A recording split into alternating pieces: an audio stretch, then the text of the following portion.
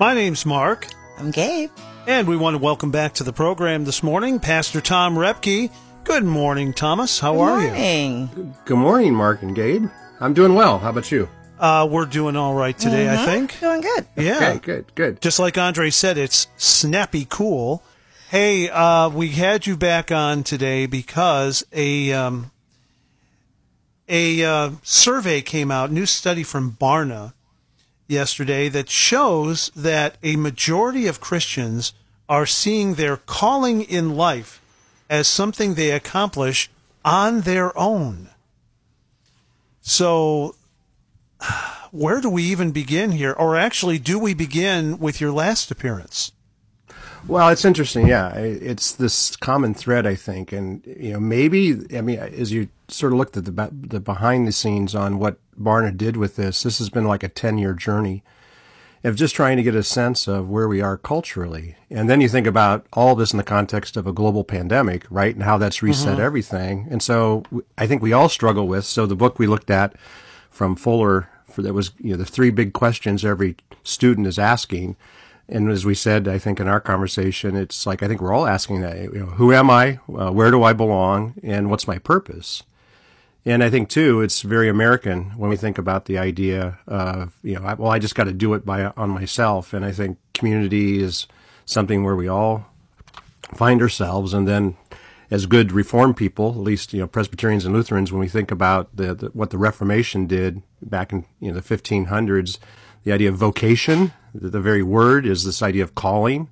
And I think we have to see that in a whole new way. So it's just interesting that the Barna survey sort of pulls out this idea, well, I just got to go it alone. And I think, that's not the way, and especially the coaches, as they say, that are trying to help people find their careers, are trying to lean into helping people see that you need to have other people speak into, how you do life and how you work. And, really the question is, when we show up to work, how do we show up? And are we there willingly? And you think about the problems we have right now with so many businesses struggling to find employees. I think it's a whole new understanding that we need to sort of go back to an old understanding of, that God's writing the story. And even when you think about, you all talk about it almost every day, the idea of being in the hallway, that we sometimes don't realize that God is doing something.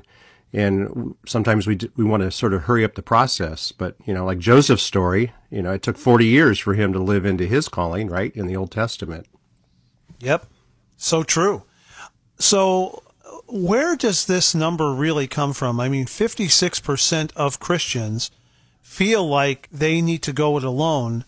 Where have we missed as the church in building this culture as believers where we speak into each other's lives? After all, in the Gospel of John, Jesus says, they will know we are Christians, plural, by our love. So that automatically implies that we're working together, doesn't it? Well, it should, but I think, especially in today's culture, I think people are fearful to share just where their heart journey is, and that somehow there's a judgment in that. And I know in the season of life that I'm in, I'm actually back at the seminary here doing a class on, how to help thriving churches. But the first two sessions were looking at me and how I handle conflict. And, as a leader, if I squash people in conversations, it's hard to have them want to feel comfortable to come and say, hey, I'm thinking about changing a job and maybe finding another pursuit. And then I think, too, as you look through the statistics here, the other couple questions, about how, that there's that one perfect job out there that everybody's looking for. And at the same time, there's a tension, I think, that, God's placed you where he's got you. So you think about your stories, even when you end up in the hallway, part of it's a shaping and a chiseling off of the hard, spots to make us into who he wants us to be. And I think it's a worldview of seeing that God's writing the story. And so I think as Americans especially, we all just want to do what we want to do and not do it in the context of community. Pastor Tom Repke with us this morning. And Gabriel, what he's saying is, I think, absolutely right. When I think about some of the time I spent away from broadcasting, 2 years driving that bus in Geauga County. And one of the most interesting comments I received was my pastor saying to me, That's quite a ministry you've got there. Wow. We are supposed to bloom where we're planted. Yeah. Well, I think what's interesting about this this survey that was done, they say there is one best fit job out there waiting for you to discover it, and a lot of people feel that way. But at the same time, they like the idea of having a lot of options. Mm-hmm. So it's kind of, we're in this society where we want a bunch of options, but when it comes to, it seems like our Christian life is like, oh, I'm waiting to discover what I'm supposed to be doing. Yeah, I think it's, to some degree, it's the cultural problem right now of what they call FOMO, and we talked about this too when we talked about the book about the students, is this fear of missing out.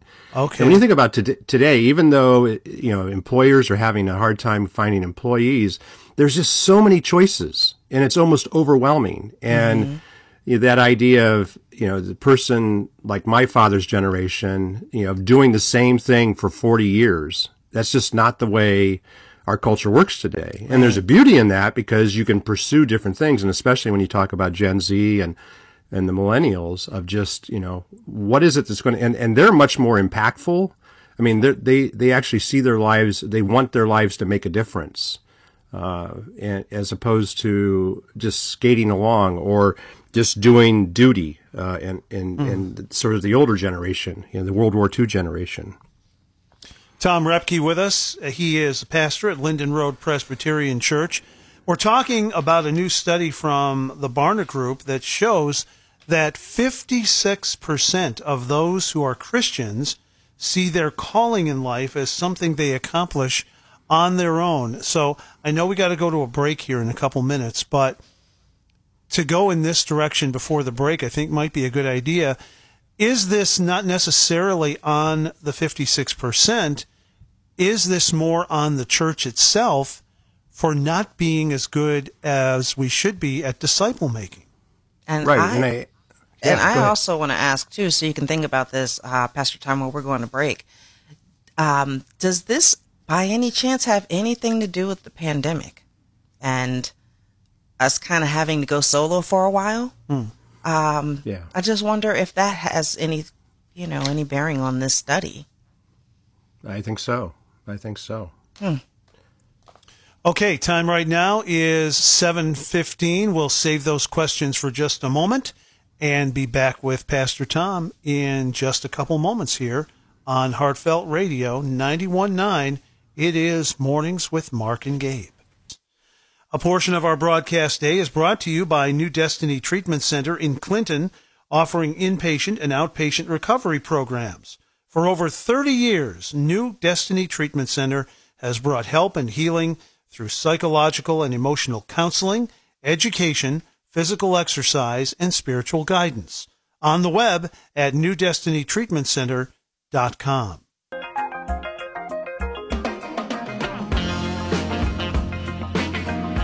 My name's Mark. I'm Gabe. And we've got Pastor Tom Repke with us this morning from Linden Road Presbyterian Church. Good morning, Pastor. How are you? Good morning, Mark and Gabe. I'm great. Thank you. So right before the break, we kind of went into two questions. Gabe, go with yours first, and then I'll try to kind of bounce off of that one. Yeah, I just wondered if the pandemic in the last 18 months may have affected this story as far as people looking at their calling as a solo journey now, because, we all had to go in. A lot of us were alone. People that lived alone were totally alone. And we just kind of had to change our life, adjust our life overnight. And I just wondered if that might have had any bearing on this. Well, how did it affect your life, right? I mean, truthfully, it's affected all of us. And I think, as we've said, in conversations, it's, the pandemic, all it did was pivot to some things that were already happening. So you think about how our economy and the technology aspect of it, just, how things are working, Amazon and their big warehouses and how we order things and what that's done to bookstores and department stores. And the pandemic just sort of pushed it over the edge. And at the same time, trying to think about, well, what's my purpose in that? And at the end of the day, to be reminded that, you know, God has a good plan for us. And I think that's always the idea, going back to seeing that, you know, God has a purpose for our lives. And, you know, it's that mindset, if you will, that worldview, that even when I'm starting out on my first job coming out of college, that job is not going to fulfill who I am. And so you think about a student who's just graduated this year who, in the midst of the global pandemic, trying to figure that out. And you have to get creative and, you know, lean into the nature that God's given you inside of yourself in terms of how to think about things in a new way. Okay, and now on to that second question, the idea that 56% of people who profess to believe in Jesus see their calling as something they've got to do on their own. You know, obviously, the initial reaction would be to shake our heads and say, what is the matter with those people? And then I think the secondary reaction has to be to look inside of ourselves as the church, big C, capital C, and wonder, are we doing a good enough job at discipleship? Because if we were doing a good enough job at discipleship, this kind of a number shouldn't really be possible, should it? It shouldn't. And that's the tension, right? And it seems like that's a thread, too, in our conversations, is it always goes back to that. And it's interesting, Barna, and there's a book that's actually being released in the connection with this study, is this idea of what they call vocational discipleship. And I think part of it has to do with the fact that we have so compartmentalized our Christianity, you know, that my faith doesn't impact my work. It's that's not the way it's supposed to be. I mean, go back to, again, one of the tenets of the Reformation is, you know, sola deo gloria. You know, Johann Sebastian Bach, as I think I've shared before, he didn't see the secular and sacred. He just saw that he was created for a purpose to write music. And that music, whether it was a sacred piece or a secular piece, as people would call it, it was all to the glory of God.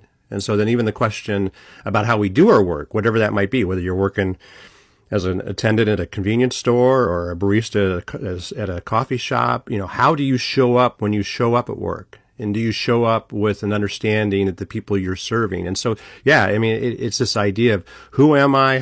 What's my purpose? Where do I belong? And it's that faith community, I think, that helps to shape and tell us that, you know, sometimes, I mean, you've got some people, right, in the church who they may want to usher when we used to have ushers, right? Right now it's kind of complicated, but they maybe don't have the gift of ushering, and you really maybe don't want them to be on the front line because they just are maybe a gruff, and maybe there's a better place they could serve. That in the context of community, I think, where if you're doing it on your own, you may think you have all this ability and you need other people to help shape you, and then the willingness to receive that, because none of us like criticism or, you know, people saying, hey, you're not really doing this well. You know, it's that awkward kind of conversation. Well, here's one, and I think this is interesting too, because I think we not only need that kind of shaping as believers as far as discipleship, but we also need, in a way, sometimes sort of a secular kind of discipleship. Here's my point on that. The young man who provided us with sports commentary here on Mornings with Mark and Gabe, Matt Lodi, passed away yesterday at the age of 46. Now, Matt was a strong believer, but he was mentored from the very beginning by secular sports broadcasters and secular sports reporters. And so in order to do his job with excellence, he took what they gave him and added his walk of faith, and he came out as someone who had tremendous respect in the locker room and in the press room. And I think, you know, you were talking about the tension that we live under as believers. I think that's a perfect example. It is. Where we need to draw from various sources in order to become what Jesus intends us to be. Right. And if you push into it a little bit more, I mean, it's, you know, we deal with the reality that Matt is no longer with us, but I you know, and I never met Matt other than what you've afforded us the opportunity through this medium of radio. Mm-hmm. And the beauty of his life, that even in the midst of him doing his job of reporting on sports, he leaned into being very transparent and honest about the journey he was on. And I started following him on Twitter, and when he would ask for prayer, I would, send him a tweet to encourage him, knowing that, man, that's just a hard place to be. Right. And I think it's amazing, that we get to celebrate his life, and that his work, even though it was sportscasting or sports writing, God also gave him a purpose to share his story. And, let's pray that, his journey over these last few months, that even how we respond to it here, as you're going to a little bit in the next hour with Terry, to honor, Matt's, sort of leaning into a difficult season of work. And it was work that, he toiled, but he's the way he showed up, and he was honest about, this is really difficult, and I'm struggling with this, but pray for me, but I'm going to keep doing what I'm supposed to do, which is, tell the story about sports. And he did it both well. What would you say, Pastor Tom, to the person that does feel like this is, this is a solo journey, their calling is a solo journey, or the person that's waiting for some kind of sign or, the perfect thing to come along before they, look for a calling or look for things to do. There's always things we can be doing in ministry. But what would you say to the person that's waiting on that, or that thinks they should do this alone? Well, again, it's that reinforcement. So the sense of out of the garden, literally out of Genesis 3, we are, our calling has been to work. And that God says to be fruitful and multiply and take dominion of the earth. And so in that context, even to the person who's trying to figure out, the college student that just graduated, is to lean in and to see what God does, even when you're in the hallway. And that's where you can be transparent. And I really appreciate the conversations we've had about our family journeys. Mark, you shared some things the last time we were together, talking about the book, just your growing up and what you experienced. There's a generation that's around us, especially, that needs to hear that. And when we're transparent in that way, then we can see and encourage and say, look, it's complicated, but your first job is not going to be your fulfilling job. But if you take it to prayer, and to live into that, Psalms 90 says, let the favor of the Lord our God be upon us and establish the work of our hands. Yes, establish the work of our hands.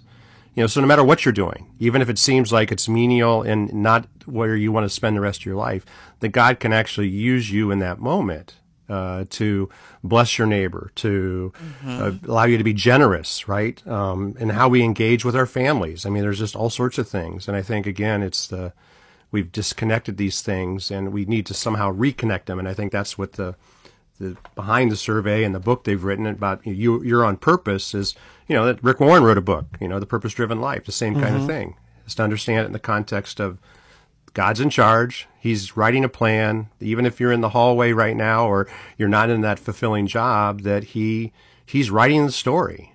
And we can take confidence in that. And I think especially those of us that have been through this journey, a little bit older, more seasoned, Gabe, you didn't answer your question specifically, is to say to them, no, it will get better. If you walk with Jesus and invite him into your journey, you're going to find purpose and focus and find fulfillment ultimately, because it's about serving him.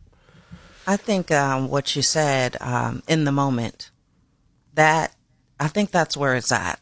Because if you have the opportunity, which we always have opportunities, we can pray and ask God to navigate our day, to, give us some purpose to serve. But I think it's about in the moment, right? If you see the opportunity to minister or to help someone, to help your neighbor, just doing that in the moment, right, and not waiting, right?